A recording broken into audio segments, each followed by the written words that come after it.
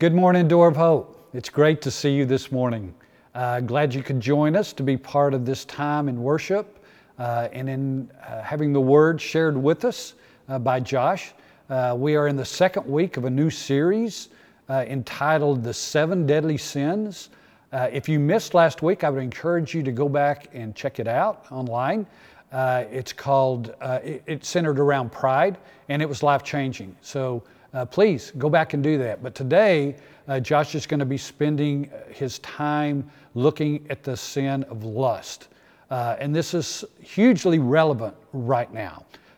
In my role as one of the pastors here, part of that is to spend time with men in men's ministry. And I am regularly hearing from gentlemen that are saying, hey man, I'm struggling right now during this time of isolation and uncertainty and all the triggers that can come. I'm struggling with the issue of sexual purity. And so I need some help. And so what we have decided to do is we're going to go ahead and start a 9-week series that we did in the fall. We're going to repeat that. And it's about an hour and a half an evening session that starts with a video and then has breakout sessions to talk about this very timely issue. It was life-changing in the fall. I feel it will be so this time. If you're interested in that, we're going to do it on Sunday evenings at 7 p.m. here at the church on the parking lot. So I'd love for you to come and join us. You can go to the website to sign up. We're limited to about 25 people per session. So jump on there, sign up, and we look forward to seeing you. If you have your Bibles, open them up. We're going to start out by reading scripture that Josh will be using as his text. This is in the book of James, chapter 4. As you're turning there, I'm going to be reading out of the New King James Version, and we're looking at the first 4 verses. Where do wars and fights come from among you? Do they not come from your desires for pleasure that war in your members? You lust and you do not have. You murder and you covet and you can't obtain. You fight and you war. Yet you do not have because you do not ask. You ask and you don't receive because you ask amiss, that you may spend it on your pleasures. Adulterers and adulteresses, do you not know that friendship with the world is enmity with God? Whoever therefore wants to be a friend of the world makes himself an enemy of God. I look forward to hearing Josh unpack this for us this morning. But before we do that, one last thing. Yesterday in staffing, we were talking about the need to share a little more from leadership in the church, staff, elders, others, about what God is doing in the midst of this very crazy time. And one of the things that has been playing out in my life over the last few weeks is the issue of peace in our hearts, and the need for that. And there's a lot of talk right now about justice, but I don't think we can separate the issue of justice and Christ's peace. They go hand in hand, and they're both two sides of the same coin. The answer to our issues, to our problems, is Jesus. So in our community group last week, as we were talking about this, a young man, Will, brought up a scripture reference that reminded me about this. And in Colossians 3, verses 15, we hear Paul speak to the Colossians with these words: "Let the peace of Christ rule in your hearts, since as members of one body you were called to peace." And as I thought about that, and as we unpacked that together, it came and crystallized for me a couple of thoughts. Number one, the peace of Christ is something that He commands us to allow to happen in our lives. And number two, that is not something done in isolation, it's done in community.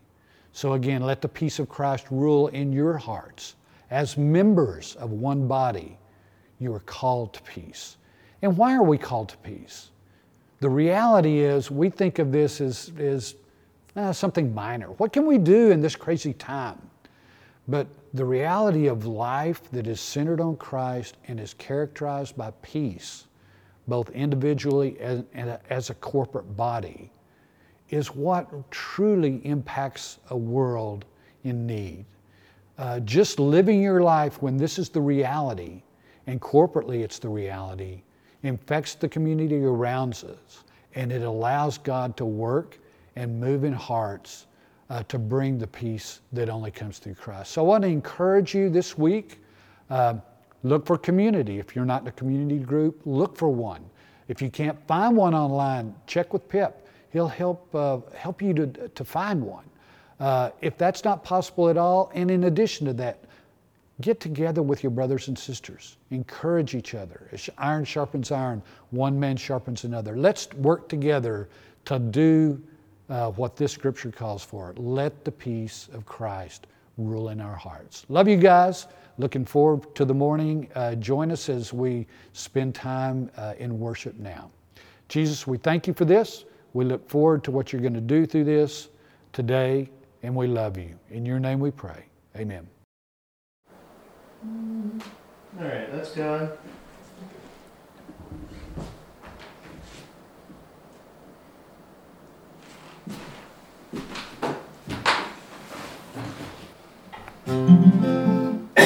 We're good.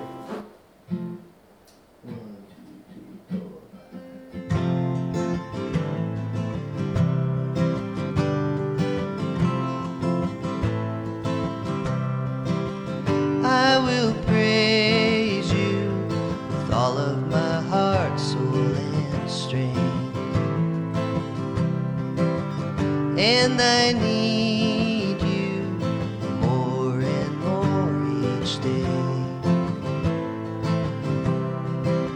Lord, I love you. At the foot of the cross I will stay.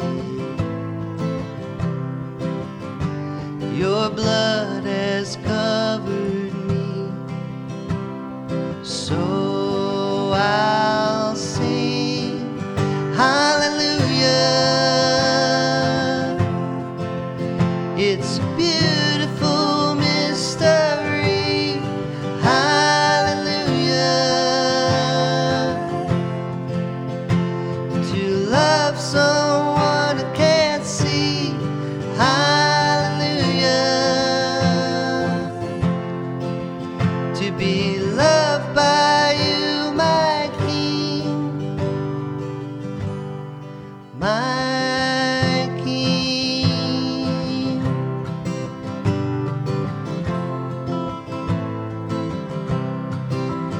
I will praise you with all of my heart, soul, and strength. And I need you more and more each day. Lord, I love you. At the foot of the cross I will stay. Your blood has covered me, so I'll sing hallelujah. It's a beautiful mystery, hallelujah, to love someone I can't see, hallelujah. It's a beautiful mystery, hallelujah,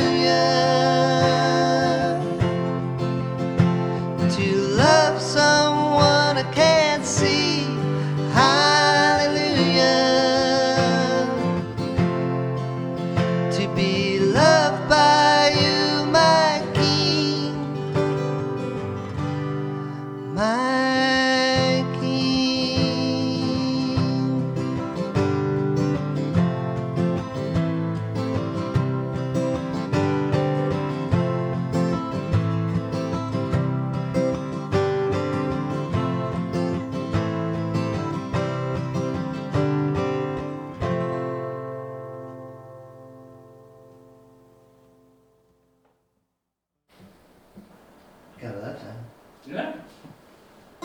I like that.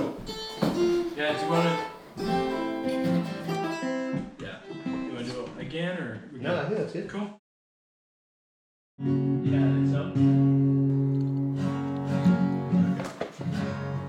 Good. Good here. Alright, yeah, I'm good. All right.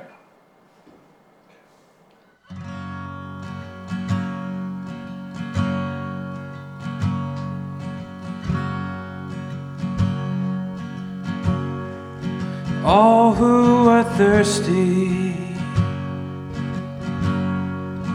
all who are weak,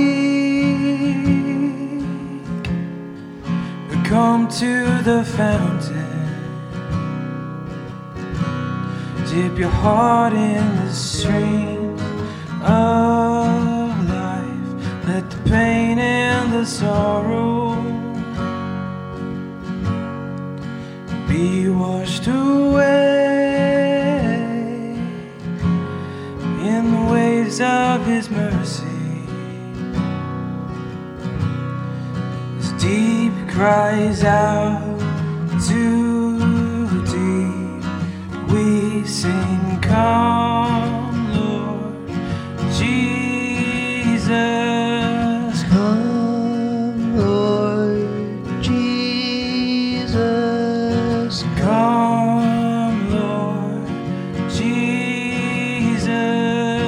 Come, Lord Jesus. All who are thirsty, and all who are weak, come to the fountain.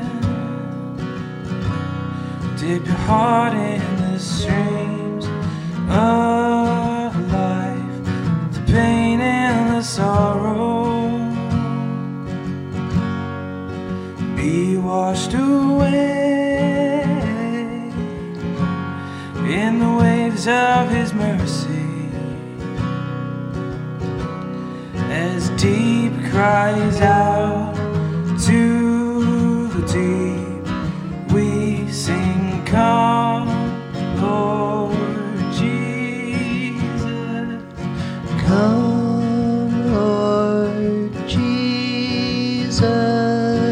Come, Lord Jesus. Come, Lord Jesus. Come, Lord Jesus. Come, Lord Jesus. Come, Lord Jesus. Come, Lord Jesus. Holy Spirit, Holy Spirit, come. Holy Spirit, Holy Spirit, come.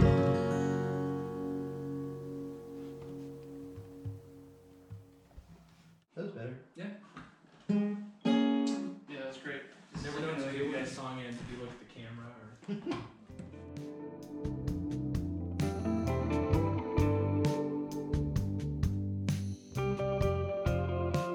Hey everyone, this is Josh. It's so good to be with all of you. I'm actually currently in Cannon Beach.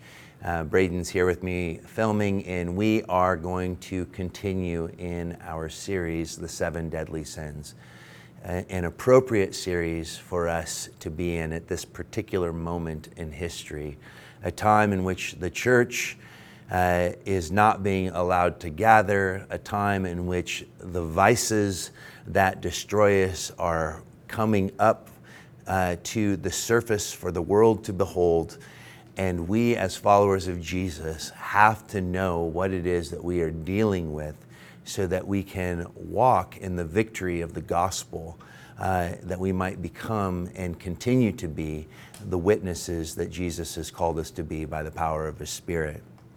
Russ just read to you the passage we're considering today from James chapter 4, verses 1 through 4. And the sin that we will be considering, the vice that we will be considering today, is that of lust.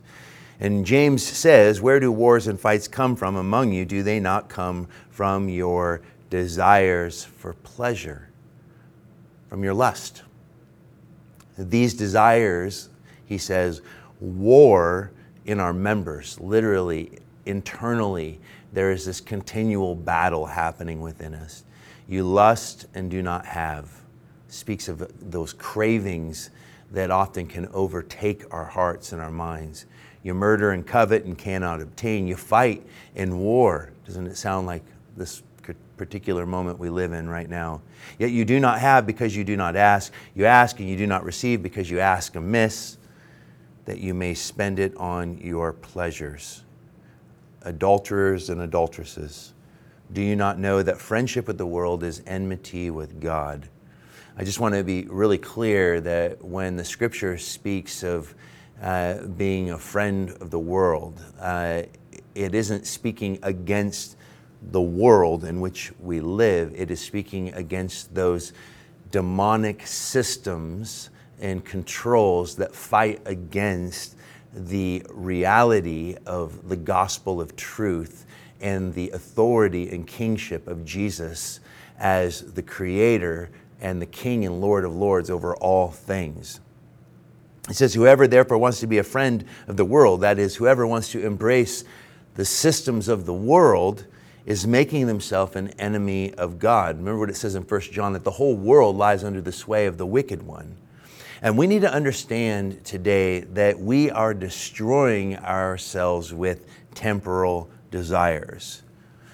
Although humanity has survived countless pandemics over the ages, this current pandemic that we are in is the first to occur in the digital age. And the digital age, this technological society in which we live, is a society that feeds on temporal desires. In Brothers Karamazov, Dostoevsky writes, for the secret of man's being is not only to live, but to live for something definite. And that is the thing that's missing in much of our society today. For without a firm notion of what he is living for, man will not accept life and will rather destroy himself than remain on earth. I think this speaks to what happens when we allow unbridled desire, when we allow lust to control us. And lust is something that often comes, I just read this article in Psychology Today around the increase in the porn industry. It's up 18%. The good news is that people turning to churches and actually watching sermons is up as well. But darkness is coming up, bubbling to the surface in ways that we probably, most of us haven't seen in our lifetime. And we have to ask that question, what then is lust? And is it not desire that has become fixed upon the temporary, which cannot sustain us? In that article on pornography, one of the things that the psychologist writes is that people often turn to porn or feed those appetites in moments of great distress, that anxiety can push a person to look for ways to release that anxiety or escape it, but that the other aspect of it is boredom. And I have heard from many that one of the great enemies they have been confronted with in COVID is boredom. I honestly believe it's one of the reasons that the protests became so huge and why they so quickly moved away from conversations around race, is that many people are just looking for things to give themselves to because they're bored, but not really having a conviction around the very issues that are being discussed, which is a sad thing because this is an important moment that is continued to lose focus as there has been continued disruption, continued violence, and rioting actually infiltrating what has been peaceful protests in many places. And this again speaks to the nature of the heart of man as this humanistic worldview continues to be given to us as a perpetual narrative that people are essentially good. We as Christians should know better and need to continually combat that by reminding ourselves that there is a dark side to our hearts, and this is why we need a Savior, because we cannot save ourselves. What does Paul say? The things I want to do, I don't do. And the things that I don't want to do, I keep finding myself doing. And I've heard from many people that this has been a very difficult season to maintain a focus upon Jesus, upon devotions. It's been a time in which appetites have increased, and I speak of all appetites from food to sexual appetites to the endless feeding upon entertainment and social media. So lust then, if we were to define it, we define it in contrast to love. Because love pursues, true agape love, pursues the good of the other with self-control, concern, reason, and patience. But lust pursues its own gratification, headlong, impatient of any control, immune to reason. It has been said, and I'm not sure where, as one of these quotes that I had in a folder that unfortunately doesn't have an author, I'd like to say that I came up with it, but it's too good. I know I didn't. Living with lust is like living shackled to a lunatic. Lust is going outside of God's guidelines to find satisfaction. It's allowing, what did Jesus say? That out of the heart proceeds all sorts of impurity. That the heart is wicked and deceitful above all things and not to be trusted. Lust is when we allow those inner impulses to be the driving force of our life rather than the Holy Spirit. And so it is. What are we told in 1 John chapter 2, verses 16 and 17? For all that is in the world, the lust of the flesh, the lust of the eyes, and the pride of life, is not of the Father, but is of the world. And the world is passing away, and the lust of it. But he who does the will of God abides forever. And what is God's will? That we surrender to him in faith and trust in Jesus in such a way that Jesus has the ability to reign in our bodies by his Spirit.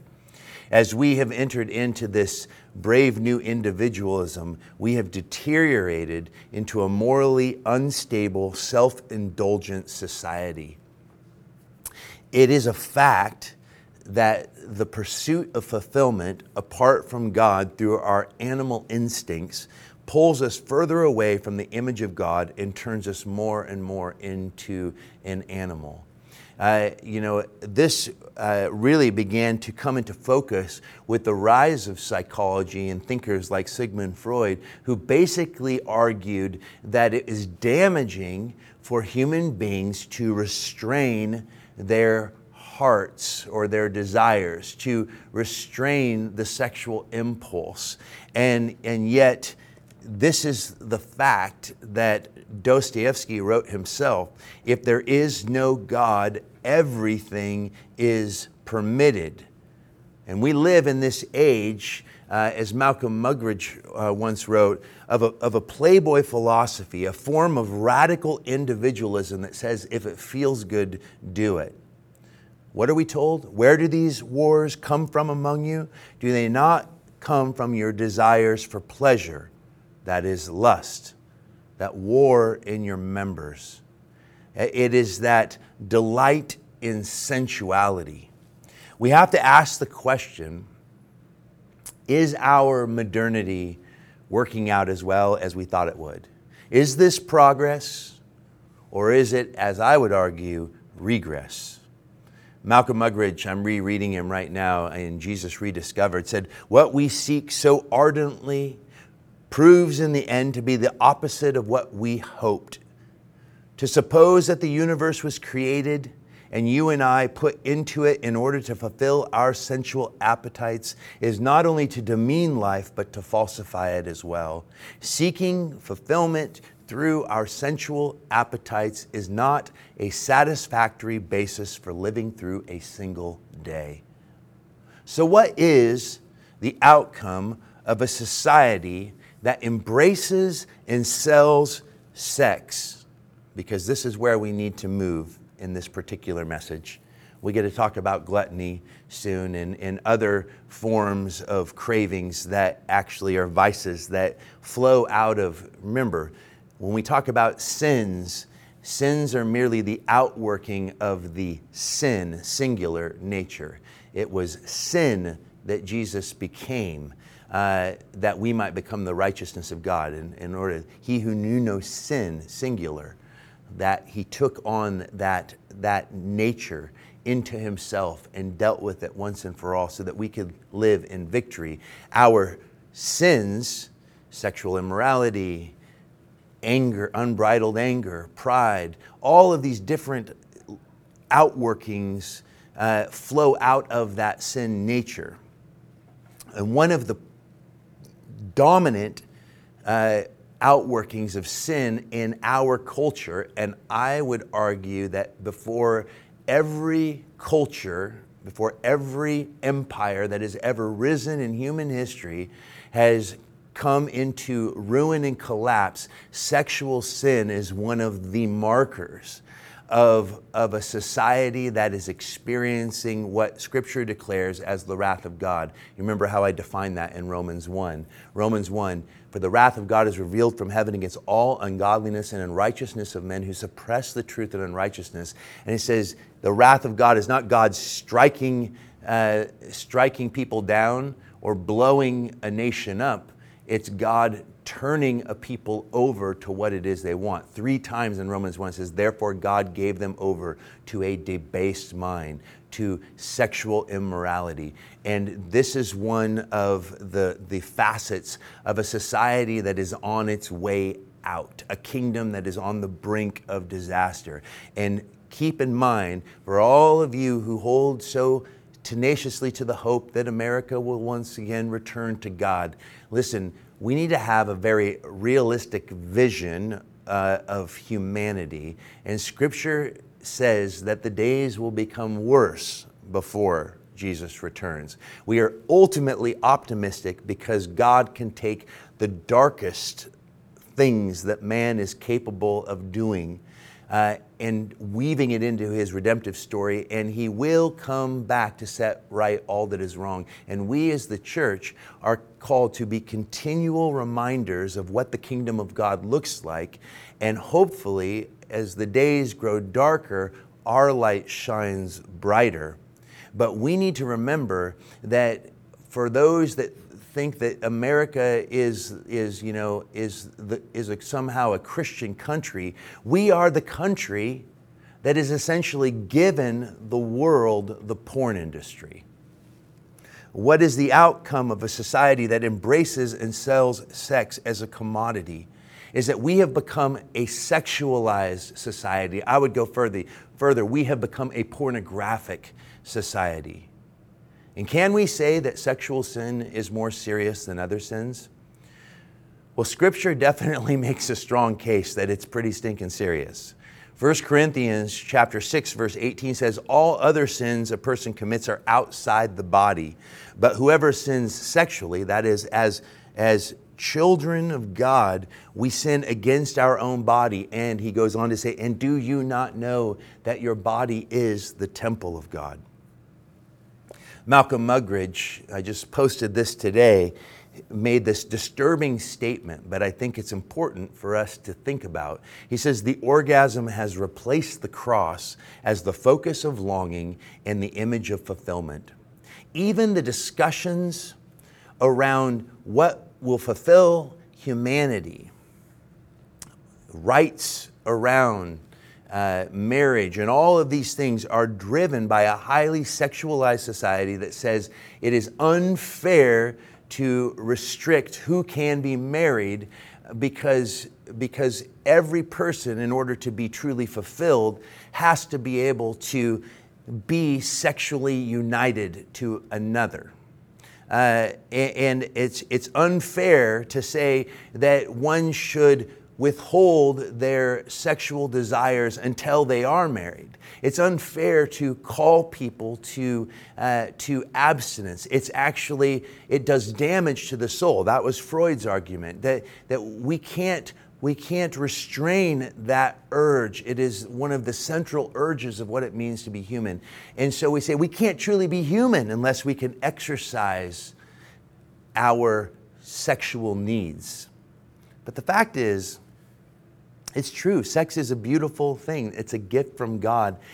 But it is also a thing that destroys lives like no other. It is one of the leading problems within marriage.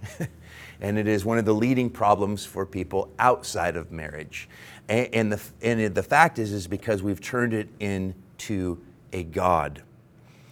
Muggeridge goes on to say that sex is the mysticism of materialism and the only possible religion in a materialistic society. And I would agree with that.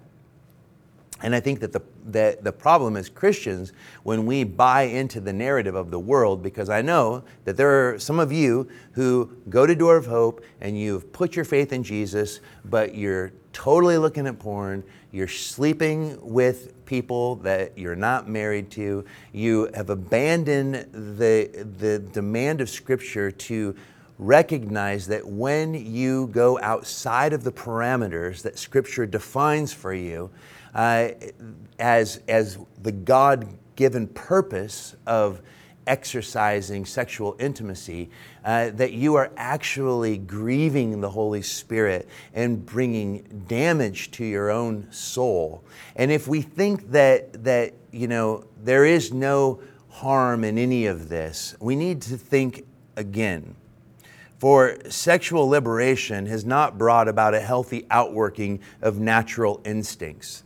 The prevalent idea that the sexual appetite cannot be restrained without causing psychological harm has not held to be true. On the contrary, instead of satisfying the instinct, it has inflamed, enlarged, deformed, and created unhealthy, both spiritually and physically, human beings.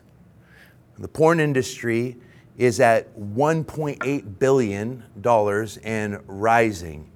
Pornhub has reported large increases in traffic since COVID, 18% jump over normal numbers after making its premium content free for 30 days for people who agree to stay home and wash their hands frequently. Chris Hedges, in his book, The Empire of Illusion, says porn is not even about sex. Sex is airbrushed and digitally washed out of the films. There's no acting because none of the women are permitted to have what amounts to a personality. The one emotion they are allowed to display is an unquenchable desire to satisfy men, especially if that desire involves the woman's physical and emotional degradation. Porn has evolved into its logical confusion.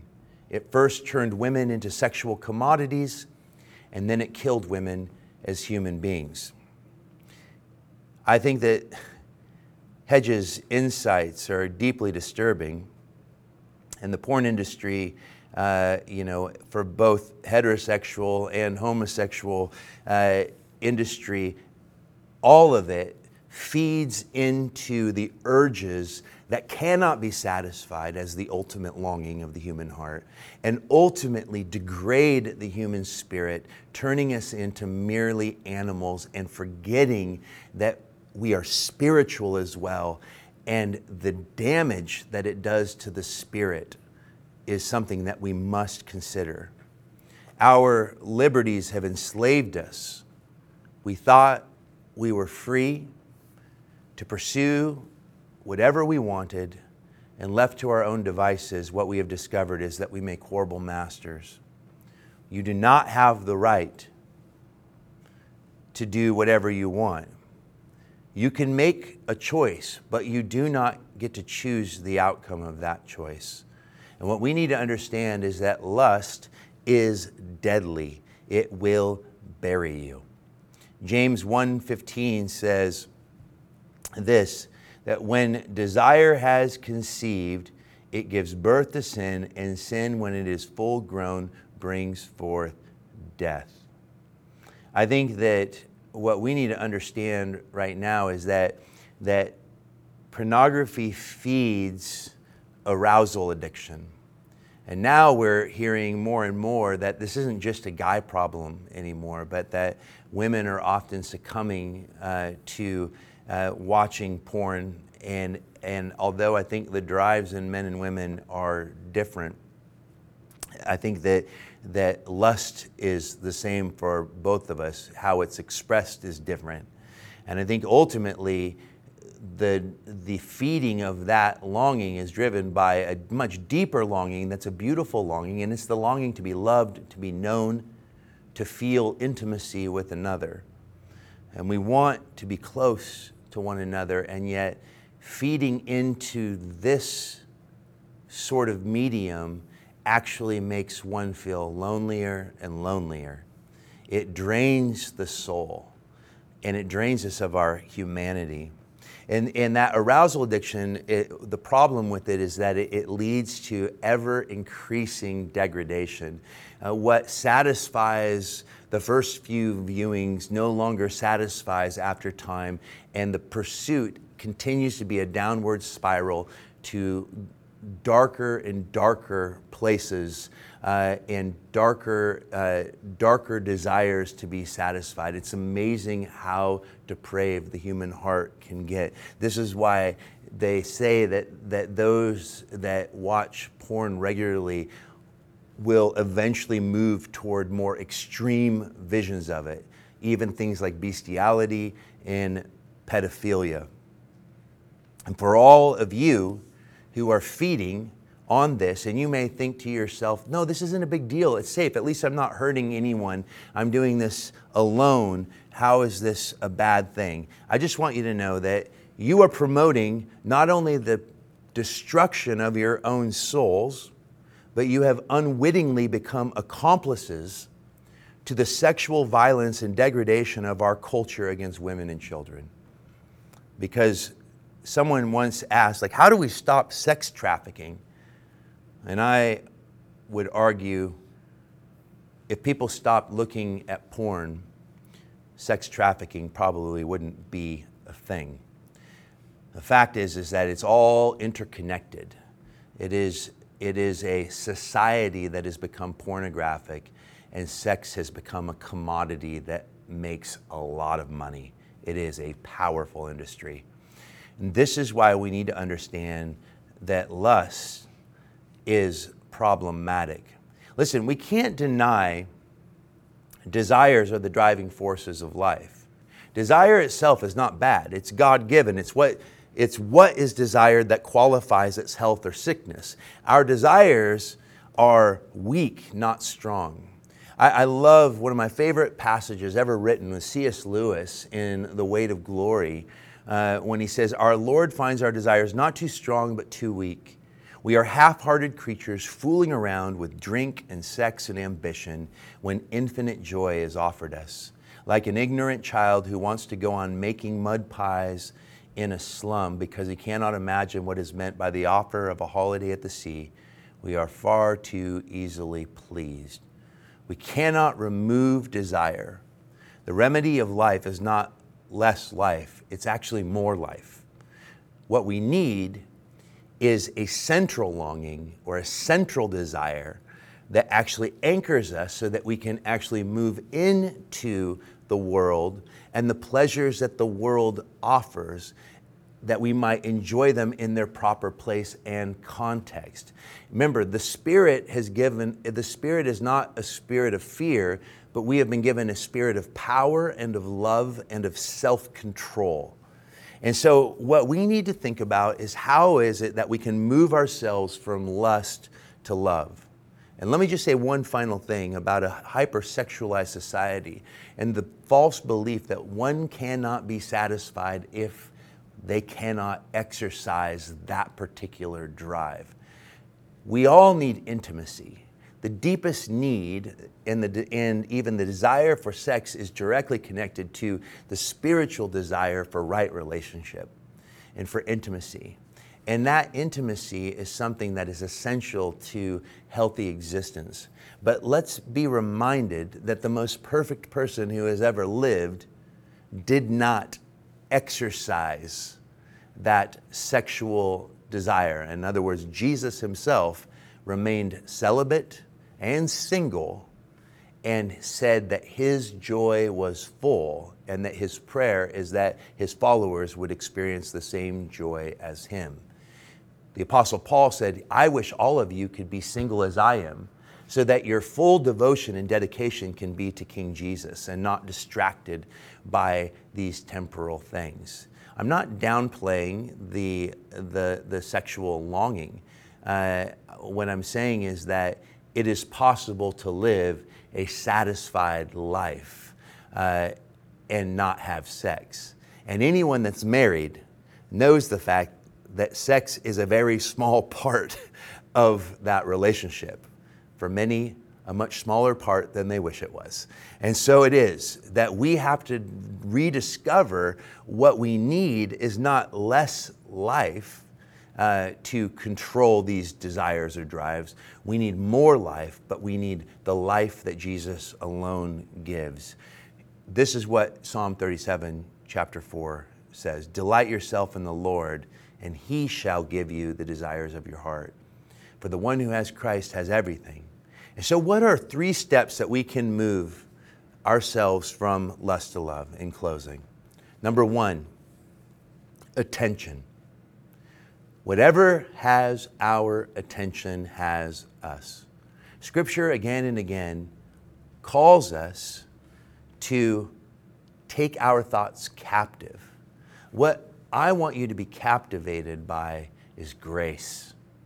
That on your worst day, God is crazy about you. What I want you to be captivated by is Jesus. Nothing, you can't just discipline yourself out of lust. What you need is first a proper affection. The Holy Spirit has been given to us and has poured out the love of God into our hearts. And the more that we focus our attention on God's incredible, radical, one-way love toward us, the more we look to the cross where God's perfect love is demonstrated for us, the more we look to Jesus and fix our attention upon him. It's not about what we're doing for Jesus. It's about our disciplining ourselves toward intimacy with Jesus. It's the daily surrender to him. It is giving him our attention. 1 Corinthians 2:16 says, For who has known the mind of the Lord that he may instruct him? But we have the mind of Christ. It doesn't mean that you think like Jesus. It means that Jesus is with you and within you by his Spirit. What we have to learn how to tap into is a yieldedness to his presence, an awareness of his presence, to practice his presence. Even feeling his absence. You couldn't talk about the absence of Jesus unless you had first felt his presence. And so it is that Ephesians chapter 4, verse 23, we are told to be renewed by the Spirit of your mind. Psalm 119, verse 9, how can a young man cleanse his way? By taking heed according to your word. What is it that you give your attention to? We must have a center. Give Christ that place. We talk about what we love. We live out what we love. And the question that I have is, do you know, first of all, that even in the midst of your darkest moments, the worst sins, because this message is not about guilt, because guilt isn't going to help or heal anyone. Jesus came to deal with our guilt and shame on the cross of Calvary. Our desire to move from the frustration that comes from sexual sin and allowing lust to be the driving force in our lives, the only salvation from that is the one who has entered into the dilemma of our lives and has given himself for us. I am motivated by God's kindness to me in spite of my lust. The thing that helps me lay down those unhealthy drives and urges at the feet of Jesus is not so that I can prove my worth to him. It's because he has given me so much that I love the adventure of giving up whatever it is that keeps me from experiencing more of him. That's why I gave up drinking. It's not because I have to give up drinking because Jesus is disappointed in me. It's, Lord, I don't want this thing to be a barrier because I want more of you. I want to give you my attention. I don't want things that help me escape from existence. I don't want less life. I want more life. That is why he must be our center. Number 2, we need meekness. Blessed are the meek, for they shall inherit the earth. It is the meek person, the one who walks in humility, that actually has the ability to enjoy the pleasures of life without being controlled by them. Meekness is surrender of self-control. Christ has your attention. Now give him control. When we have surrendered our life and desires to Christ in meekness, those secondary desires go from destroying us to serving a higher purpose. The world is no longer a system that dominates our appetites, but serves the one who overcame it and allows us then to be a conduit of that saving message, a window of grace in these dark days. And number 3, power. Romans 1:16, for I am not ashamed of the gospel of Christ, for it is the power of God to salvation for everyone who believes, for the Jew first and then also for the Greek. Our attention fixed on Jesus and our surrender to him in meekness releases the very power of God into our lives. We are now free not to do what others do, but free to do what they cannot do, and that is to be a contributive soul full of light and power in these dark days. It is about being moved. It's about moving from less controlled to love controlled. That's why C.S. Lewis beautifully wrote, Eros ceases to be a devil only when it ceases to be a god. The only thing that can constrain our desires from rearing up into deformed monsters is the love of Christ. It is the kindness of God that leads us to repentance. If lust is the vice, love is the virtue. Lust devours the human heart. Love develops it. One is the touch of death, and one is the touch of life. And that is why Paul writes in 2 Corinthians 5:14, for the love of Christ compels us, constrains us. And I pray that for you. Jesus is the answer to the dilemmas of this moment. The cross is the answer to the insanity of this world. And if you've never put your trust in Jesus, if you've never cried out to him, humble yourself before God and begin with that simple prayer, Lord Jesus, help me. I surrender to you. I'm done trying to save myself. And you need community. You guys, one of the ways that we find the power of the Holy Spirit active in our lives, helping to restrain the things in us that constantly are fighting against our ability to be the people of God that God has called us to be, is our attempts to do it on our own. The Christian life is about a restoration of relationship with God and with others. And then and only then can it be about a right relationship with ourselves. And if you're trying to live the Christian life alone and isolated from community, let me just tell you, a fear of COVID, if it's keeping you separated from others, you need to ask the question, have you found ways of connecting with others? Because I understand all of our comfort levels with this current time in which we live is different. And some of you are more at risk than others, but we still need to find ways to connect with people.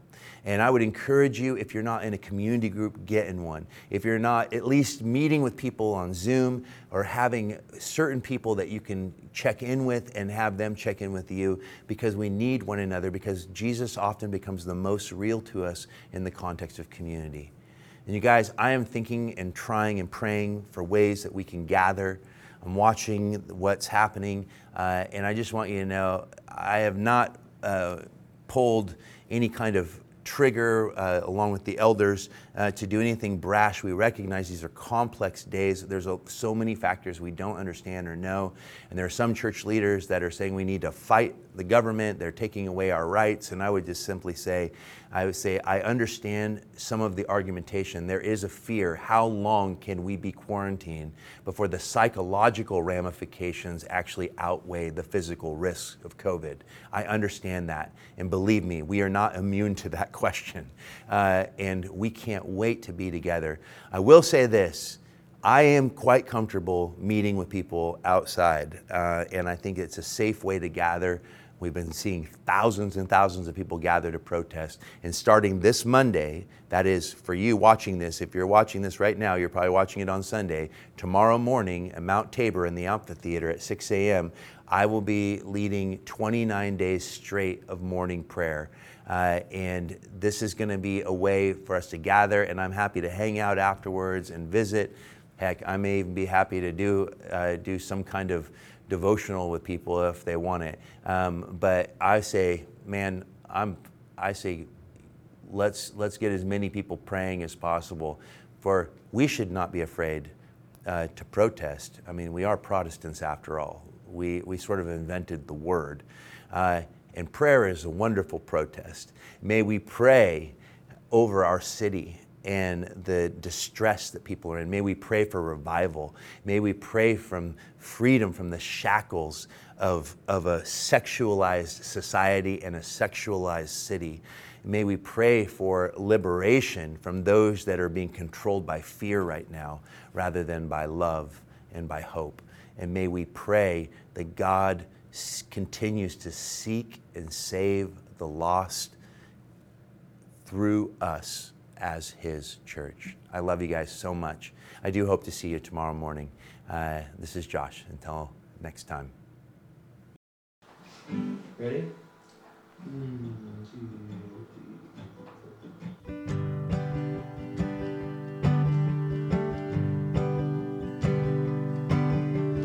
What can wash away my sin? Nothing but the blood of Jesus. What can make me whole again? Nothing but the blood of Jesus. Oh, precious is the flow that makes me white as snow. No other fount I know. Nothing but the blood of Jesus. For my cleansing, this my plea.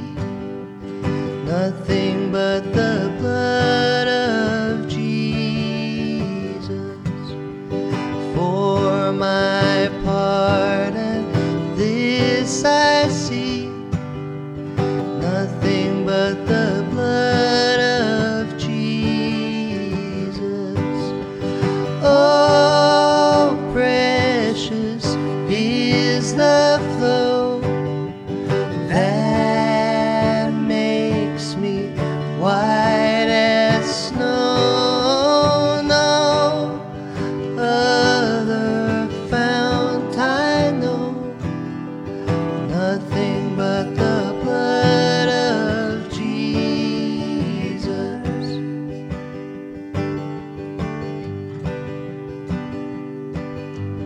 This is all my hope and peace, nothing but the blood of Jesus.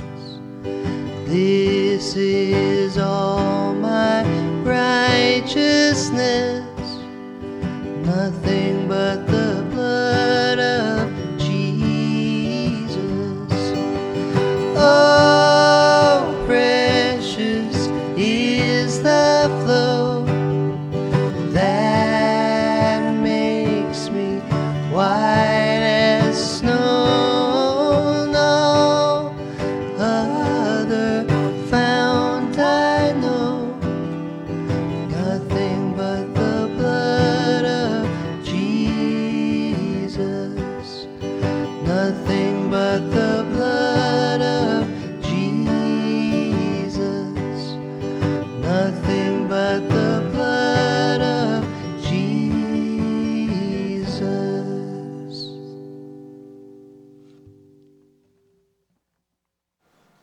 I think we got that. Yeah, I felt great about that. Yeah. That was really good on mine. Sweet.